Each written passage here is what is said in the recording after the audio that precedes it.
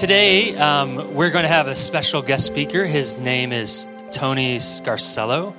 And Tony is here this morning, joined by his wife, Kelsey. And very excited for them to share with you. Tony and Kelsey are planting a Foursquare church down in Springfield, Oregon. Any Lane County people out there in the room? I know we got a couple. Yep, I'm a Lane County person. Yep. We won't hold it against any of you because that is me too. Nor you guys. No, yeah. Planting a church. Tony has also published a book that I recommend. It's up here on the screen called We Regenerate, Following Jesus After Deconstruction. A powerful book that has great insight, includes Tony's own story, which is powerful and very moving for today's world. I encourage you to pick that up. You can buy it on Amazon. Correcto? Yes. Okay. Very good. And I don't know why he chose to use Spanish for that word. He does. I don't even think you speak Spanish. That was, yeah. Yeah. Okay. Well, I'm going to get myself in deep water here. Yeah. And I got to know Tony during the pandemic, especially.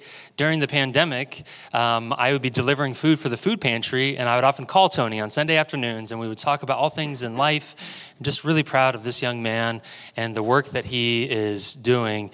And yeah, so he's going to come up here in just a moment to share. But first, for this Christmas, or this Advent season, we get to hear the Advent scriptures read by the next generation at New Hope. Take a look.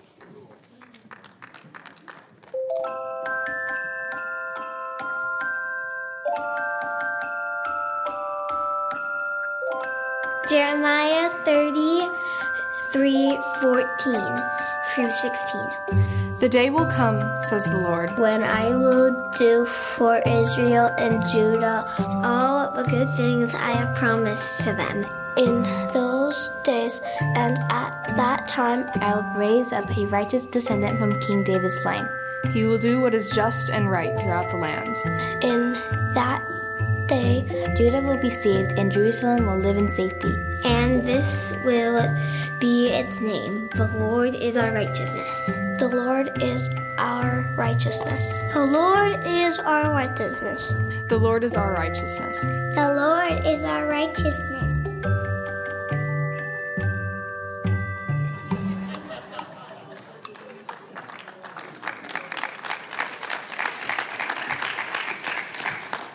Well, good morning.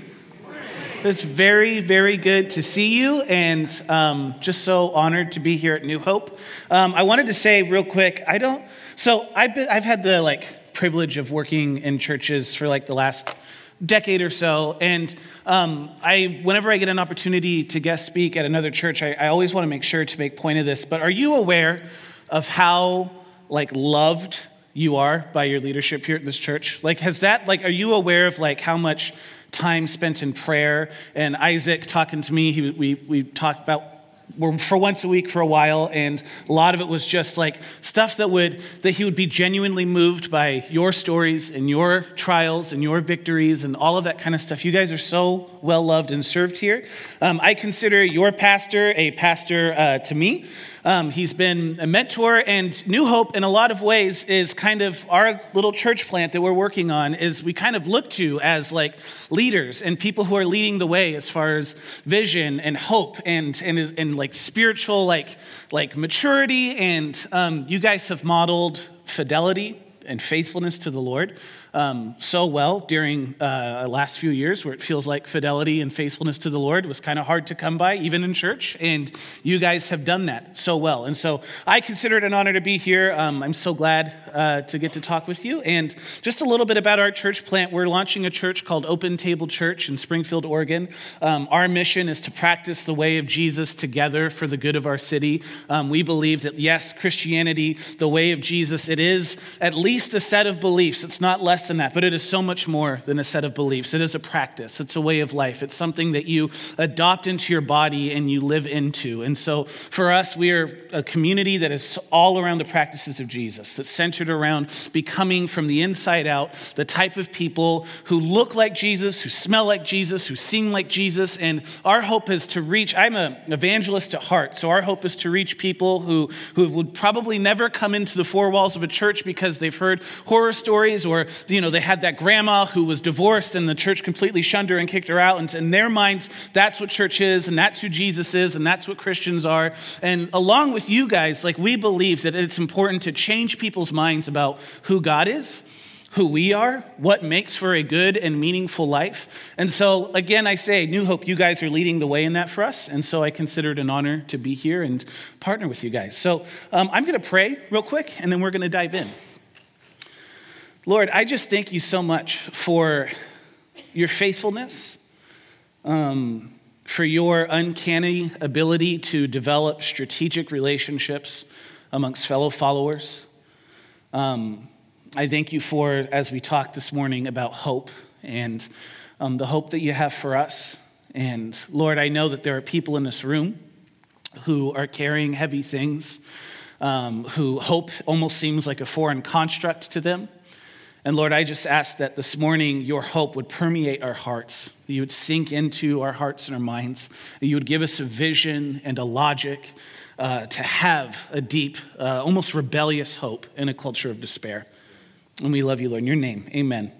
Also, is Lainey still in the room, or did she go with the kids? Because that's a tough act to follow. She did. That was really, really cool. Kelsey and I were sitting there oh, shoot, do I even need to go up there? That was a good word.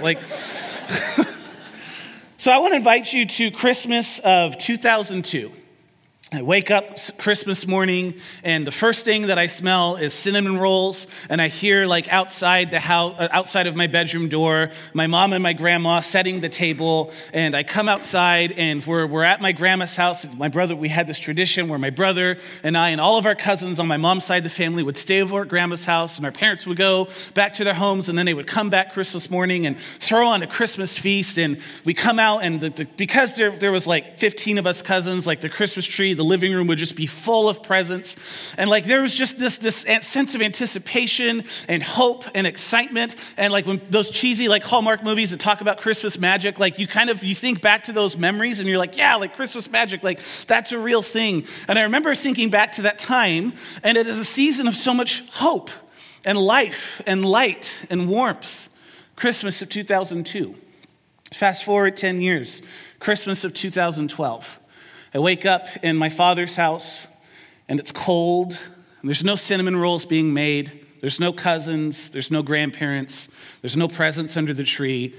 It's just me and my dad and my brother and I in a house reeling from the recent loss of my mom to a 10-year-long battle with drug addiction.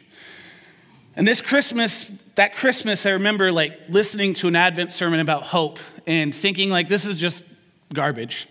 Because my mom had wrestled with this addiction for so long, and we had prayed over her, and I had fasted for her, and we had people from church come over and lay hands on her, and we had several interventions to sit down with her and ask her to get better, and I actually genuinely fully believed, 100%, had zero doubt that she was going to get healed and make a turnaround, and that she would still be with us, that she would get to meet my wife, she'd get to meet my kids. I had zero doubt. And then all of a sudden, out of nowhere, on Mother's Day of 2012, I get a phone call from my dad, and we find out that we had lost her to an overdose. Completely derailed me. How do you hang on to hope after something like that? After you feel like you've got this promise from God that he's going to come, he's going to heal, and he's going to restore. How do you come to church on a Sunday morning and hear a message about hope without sitting there and thinking this is just trite? It's really easy for you to get up there and to talk about hope, but there's people in this room who are carrying a similar experience. You have a marriage that's fallen apart. You have a kid who's walked away from their relationship with the Lord. You have your own internal anxieties and depressions, and you come here on Sunday mornings, and even a conversation about hope almost feels like too much to ask for from you. There is this culture of despair that we live in. Despair comes to us so much easier than hope. And it seems like it's the ethos, it's the spirit of our age. In 2016, it was reported that deaths of despair went from an average of 50,000 back in 1994 to an average of 160,000 in 2016. Deaths of despair are deaths that come as a result of some sort of coping mechanism that somebody uses when they're experiencing despair in their life. So it could be liver failure from alcohol poisoning or a drug overdose or suicide. From 1994 to 2016, from 50,000 to 160,000 average a year. And then during COVID lockdown numbers and protocols, those numbers saw another skyrocket. Psychology Today reported that the average young person today, between the ages of 12 and 23, experiences the same level of anxiety as the average person in an insane asylum in the 1950s. The average young person between 12 and 23, same level of anxiety that got people institutionalized in the 50s. According to a survey conducted by Mental Health America, the state of Oregon ranks among the top 3 most anxious states in the country. So if you're new to Oregon, welcome. It's terrifying and we're all freaking out. We live in a culture of unparalleled despair and anxiety. Despair is almost the air we breathe. And it is in this moment, today, this morning, in your personal life, in our culture, in our world, that we come and we approach the Advent candle of hope. Our text this morning comes from Jeremiah 33, 14 through 16. But before we dive into this, a little bit of context is necessary. As many of you know, the nation of Israel was a nation that God was in covenant relationship with. That means that God was betrothed or promised in faithful relationship to the nation of Israel. And the nation of Israel was called to be in faithful relationship with God. And the best way to think of this is it's like a marriage relationship. And in fact, the Old Testament uses this analogy to explain God's relationship with the nation of Israel over and over and over again as God, this faithful, pursuing groom, and Israel, the bride that is the apple of his eye. And God offers to Israel this opportunity to be the recipients of his blessing, and that they were to take the blessing that God would give this tiny little nation, and that they were to take that nation and that blessing, they were to use that and spread that throughout the whole world. And as Isaac used the term earlier this morning, they were blessed to be a blessing. God gave them this blessing and they were meant to give it away. But in addition to being a source of blessing in a culture of really barbaric, harsh realities, they were also called to be a priestly presence in the world. When God is commissioning the nation of Israel in Exodus chapter 19, he says to them that you will be unto me a kingdom of priests. The priest's role was to be mediators between God and humanity in the ancient world. So literally imagine this way, God is saying, I'm creating not just a career for some people, not just a calling for some people, but I'm literally creating an entire nation, and their role, their responsibility is to be a mediator between me and the rest of the world, and to be a reconciler between me and the rest of the world.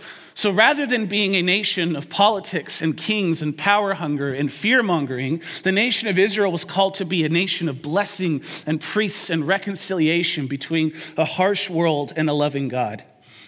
And God makes it clear from day one that he is going to be faithful to them no matter what to the ends of the earth. But if Israel refuses to honor their end of this agreement, if they refuse to be that blessing to the world, if they refuse to be that priestly presence, if they become like the nations that have oppressed them and exploited them and abused them, if they become oppressive and exploitative and abusive to other nations or to their own people, God is going to remove that blessing from them. Now, notice, this is really important. He's going to remove that blessing from them, but he's not going to remove his relationship from them. Does that make sense? It's a really important distinction. God is going to has on offer this blessing in their own land. A land flowing with milk and honey is a term the Old Testament uses over and over and over again. But he does say, if you refuse to honor your terms of the agreement, if you don't hold up your end, the blessing is going to go away, but my relationship and my faithfulness and my love for you is never going to go away. How many of you guys need to hear that word this morning? Sometimes you might think, I feel the blessing of God stripped from my life, but you need to know that the relationship, and maybe you have made a mess of things in your life, and you're here and you're aware that there are some choices that you have made that have led to a dead end, and you feel that blessing stripped from your life, and you need to know God has not abandoned you. God is with you. He is in covenant faithfulness to you. But as the nation of Israel became more kingly than priestly, Israel lost sight of God, their first true love, and they left him for other lovers. They left him for other gods. They became the same type of nation that God had rescued them from in Egypt. They became exploitive. They abused the poor and the vulnerable. They became greedy, and they sought power more than they sought loving the Lord their God with all their heart, mind, and strength. It's important to ask, how did Israel go so wrong?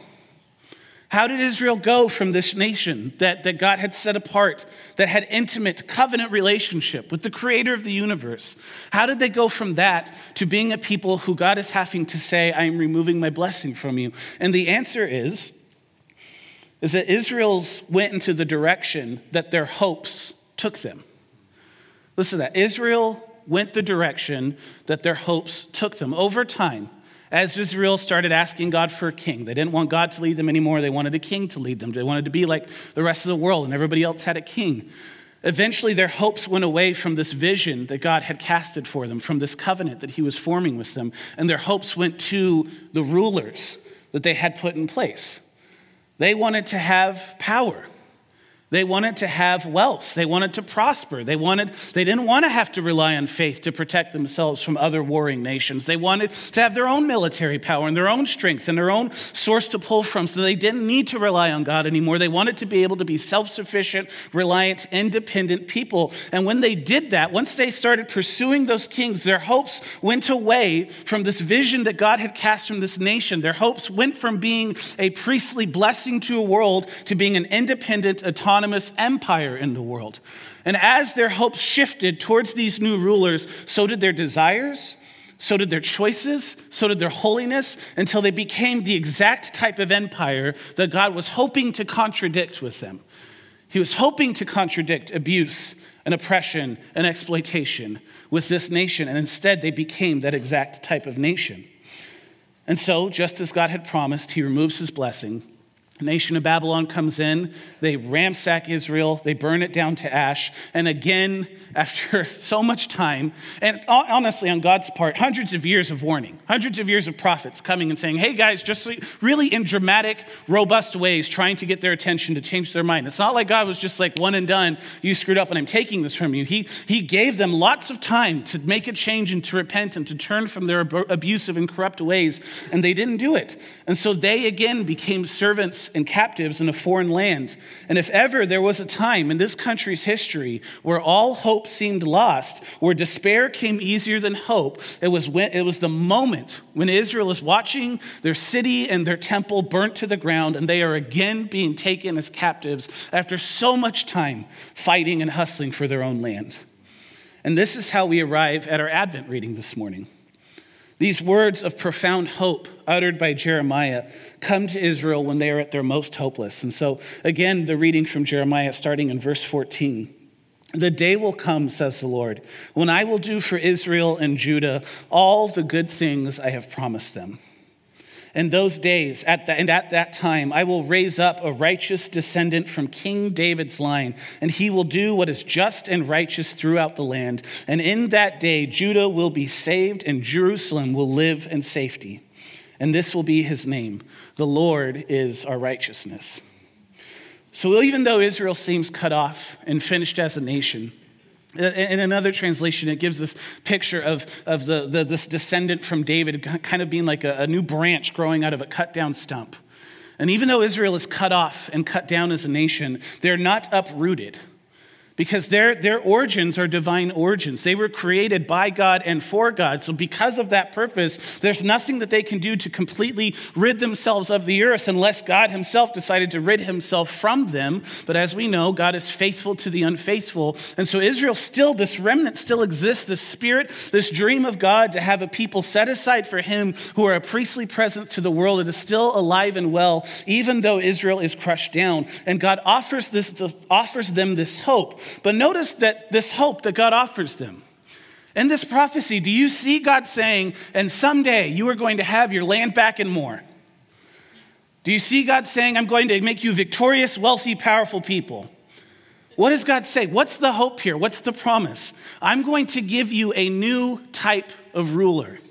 You wanted a king. I'm going to give you a king who's going to lead your hopes and your desires towards God and not away from God. I'm going to give you a king who has the resources to deliver on the things that you hope for and the deepest achings and longings of your heart. And this king, unlike every other king in Israel's history, this king is going to be a king who rules with justice and righteousness. Justice meaning that he will not oppress and abuse and exploit the poor. He will not become greedy. He will not seek world domination through military power. He will be a just ruler. Righteousness, meaning he will be incorruptible.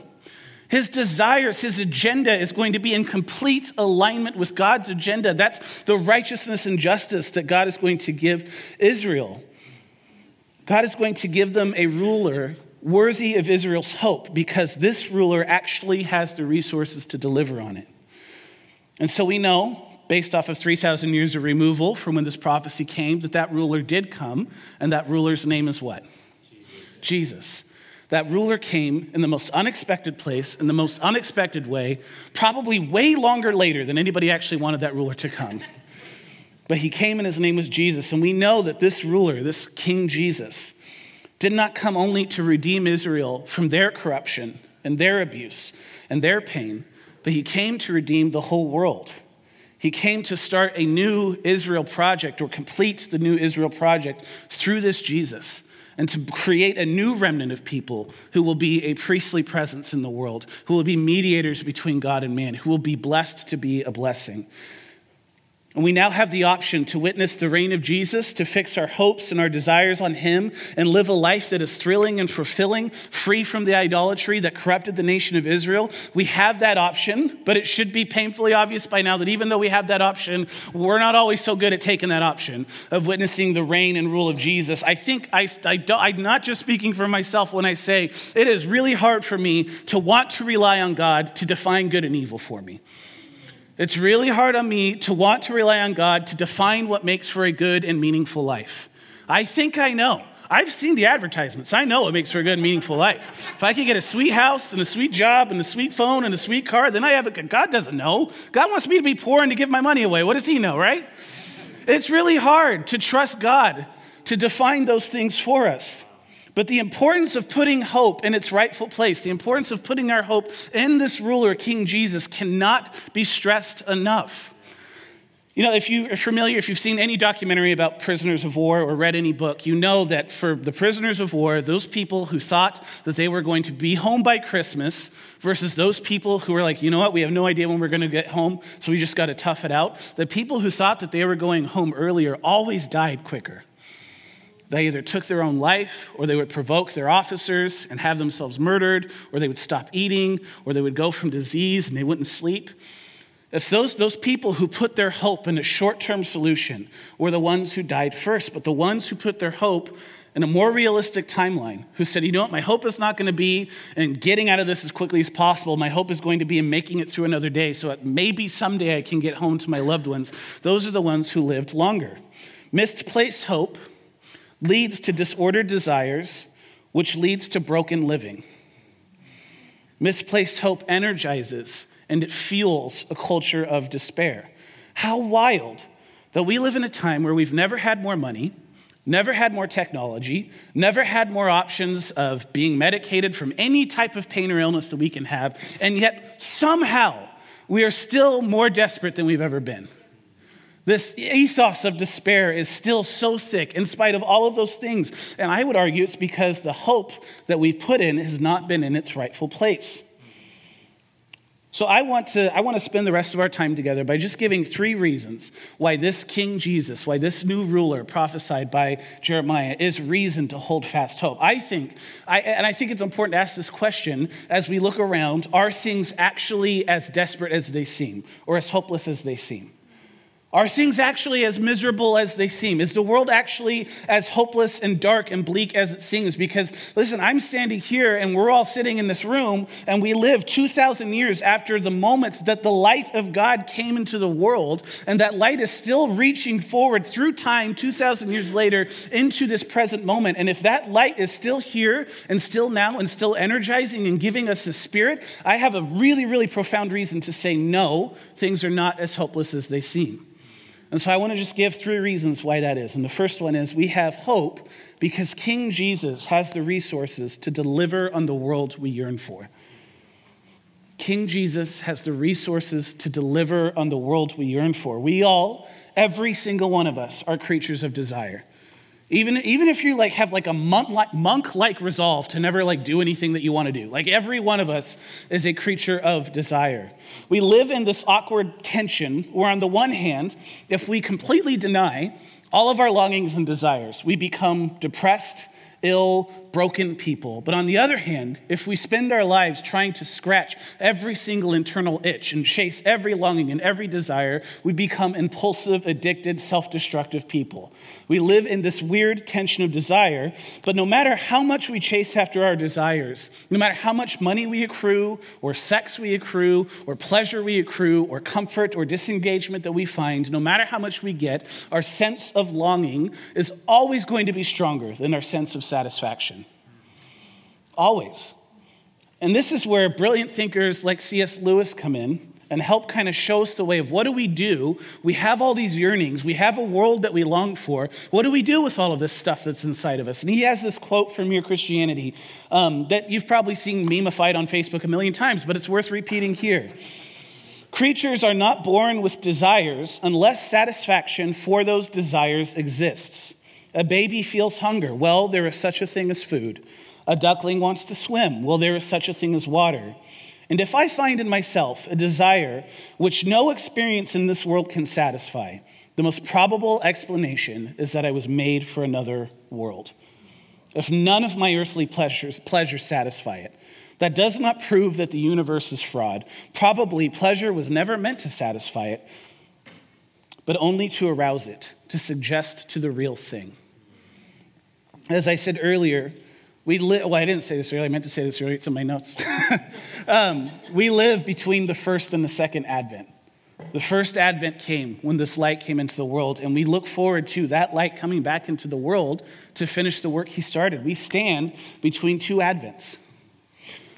And at that second Advent, when Jesus comes back, when he finishes the work that he started, all despair and all hope and all pain and all anxiety and sense of betrayal and heartbreak is going to be a distant memory. This present pain that you feel right now, this desperation, this worry, this deep internal hurt, this unfulfilled desire, the agony of unanswered prayer that you're experiencing, all of that, there is going to be a moment where you forget that you ever experienced it. Every tear will be wiped from our eyes. We have hope because this despair is just a passing thing. We were made for another world, a world ruled by King Jesus, and someday we will live in that world. Second point is we have hope because we don't have to wait to experience that world. We have hope because we don't have to wait to experience that world. We live in what, I'm going to use a dweeby theological term right now, so just prepare yourself. We live in what theologian George Eldon Ladd calls an inaugurated eschatology. Everybody say inaugurated eschatology. Eschatology is a word dweebs like me use to describe the time when Jesus will come back and he will set all things right in the earth. Another term for it is end times, although I don't like that term. I have a lot of theological issues with that term. But it is the moment when Jesus comes to earth and he fully establishes his kingdom on earth, and he sets himself as the ruler, rightful ruler of the world, the king of peace. But an inaugurated eschatology means that even though Jesus has come, and even though Jesus is going to come again, the kingdom of heaven is sort of a here and not yet reality. Does that make sense? The kingdom of heaven has started. We can see sprouts of the kingdom of heaven in our world today, but we also still live in a world with pain and hurt and chaos and destruction. So even though the king has come, and even though we still have moments of interaction where we can sense that the kingdom of heaven is breaking through into this place, we also still have moments of deep despair and deep pain and deep hurt. It was the beginning of the end of Satan's rule on earth when Jesus came. You think about it like this. We live in between D-Day and V-Day. D-Day in World War II, when the Allies stormed the beaches of Normandy to liberate Western Europe from the Third Reich, was the beginning of the end for the Third Reich. And on V-Day was when the Third Reich surrendered, Victory Day. But how many of you guys know that there was a lot of work between D-Day and V-Day that we had to do to get to that point? That's the moment that we live in a spiritual sense. We live in an inaugurated eschatology. We live where the kingdom of God has started. It has been planted in the soil of the church. The kingdom of God exists when people who are filled with the Holy Spirit come together in like-mindedness and resolve to practice the way of Jesus together. And in that moment, you start to see sprouts of God's kingdom. Because guess what? Miracles happen. And healings happen, and prophecy happens, and the poor can be served, and justice can happen, and community can happen, and somebody who walks into this room who's never felt a sense of genuine connection and relationship can find another person who can genuinely embrace them as family. Loneliness can be dissipated here and now on earth. Justice can happen here and now on earth. Despair can be a thing of the past here and now on earth. Because we live in the time where Jesus has started the work of his kingdom. And it's not finished yet, but it's going to be finished. And I love this in his meditations on Advent. My favorite writer, Henry Nouwen, he says this. He says, "The Lord is coming, always coming. When you have ears to hear and eyes to see, you will recognize him at any moment of your life." Life is Advent. I love that. Life is Advent. It is recognizing the coming of the Lord. And lastly, we have hope because in the economy of Christ's kingdom, we will gain much more than we lose. The good news is that the kingdom of heaven is here. The tough news is that the kingdom of heaven is not yet. It's a both things. So because the kingdom of heaven is here, we experience the peace and the reign of Jesus, but because it is not yet, sin, death, and despair are still an everyday, inevitable reality of our world. But I like to look to the words of James in the first few verses of his letter when he says this. He says, "My brothers and sisters, whenever you face trials, count it all as joy, because you know that the testing of your faith produces endurance, and let endurance complete its work so that you will be" what? Complete, lacking in nothing. This word, counting it all as joy, it's an accounting term. It's literally like James is in a sense saying, like, take your life and put it in two columns. And you have a profits column and you have a loss column. And James is saying that when suffering and pain and trials come, you take all of that agony and you actually can put it in the profits column, because in the economy of God, when pain comes, when suffering comes, you will gain so much more than what you've lost. God has this deeply mysterious way of taking all the pain that a life can experience, all the pain that a human can bear, and taking that pain and recycling it into something good and beautiful and beneficial, not just for the person in pain, but for the rest of the world. In the economy of Jesus, we gain so much more than we lose. We have hope because in the economy of Christ, when Jesus comes at the second advent, when Jesus comes again, all pain will be a distant memory, and we will gain so much more than what we lose. So if you're here and you're troubled in your soul and you're weighed down by despair and you're feeling lost, you are the person that Advent is for. And I got to be honest that in a lot of ways that's me, weighed down by some heavy stuff going on in life.